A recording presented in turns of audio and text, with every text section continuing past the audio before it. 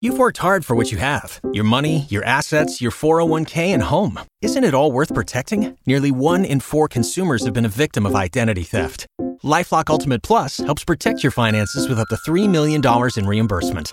LifeLock alerts you to identity threats you might miss. And if your identity is stolen, your dedicated U.S.-based restoration specialist will work to fix it. Let LifeLock help protect what you've worked so hard for. Save 25% off your first year on LifeLock Ultimate Plus at LifeLock.com/aware.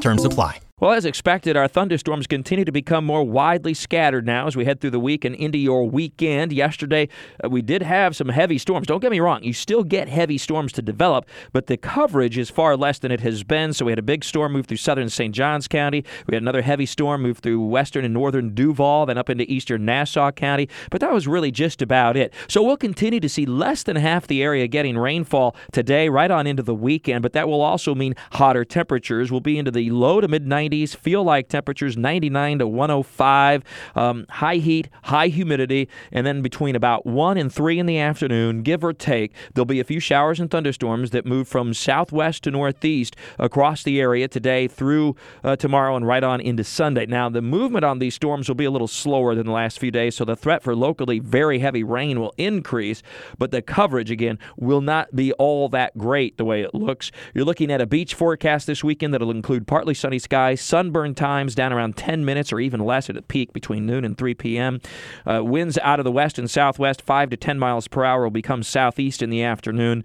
There will be the threat for a shower or a thunderstorm each day in the afternoon hours, but again, plenty of dry hours at the beaches. Seas will average and surf will average about 2 to 3 feet. There'll be a low to moderate rip current risk, but of course, you always want to be aware of that rip current risk no matter what the actual intensity is, and always swim or surf near a life garden with a buddy. We are also going to be able to enjoy a full moon this weekend. It starts today. It's called the full buck moon because the antlers of bucks typically start to come out this time of year. It's also called the full thunder moon, and that's because, of course, this is the peak of our thunderstorm season. And the Jaguars will continue to practice today and tomorrow, open to the public, at least today, open to season ticket holders tomorrow evening's practice. Looking at temperatures today, it's a 10:30 a.m. to 1 p.m. practice, warming from the mid to upper 80s at 10 a.m. to the lower 90s by 1 p.m.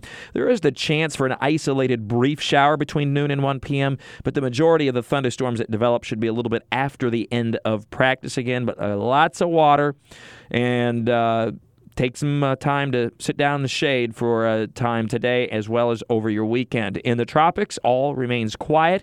More at Talking the Tropics with Mike at ActionNewsJax.com and WOKV.com. Have a great and safe weekend. Stay cool, stay hydrated, and if you see lightning or hear thunder, get indoors. With all your weather all the time, I'm Chief Meteorologist Mike Burrish from the CBS 47 at Fox 30 Action News Jax First Alert Weather Center for News 104.5 WOKV.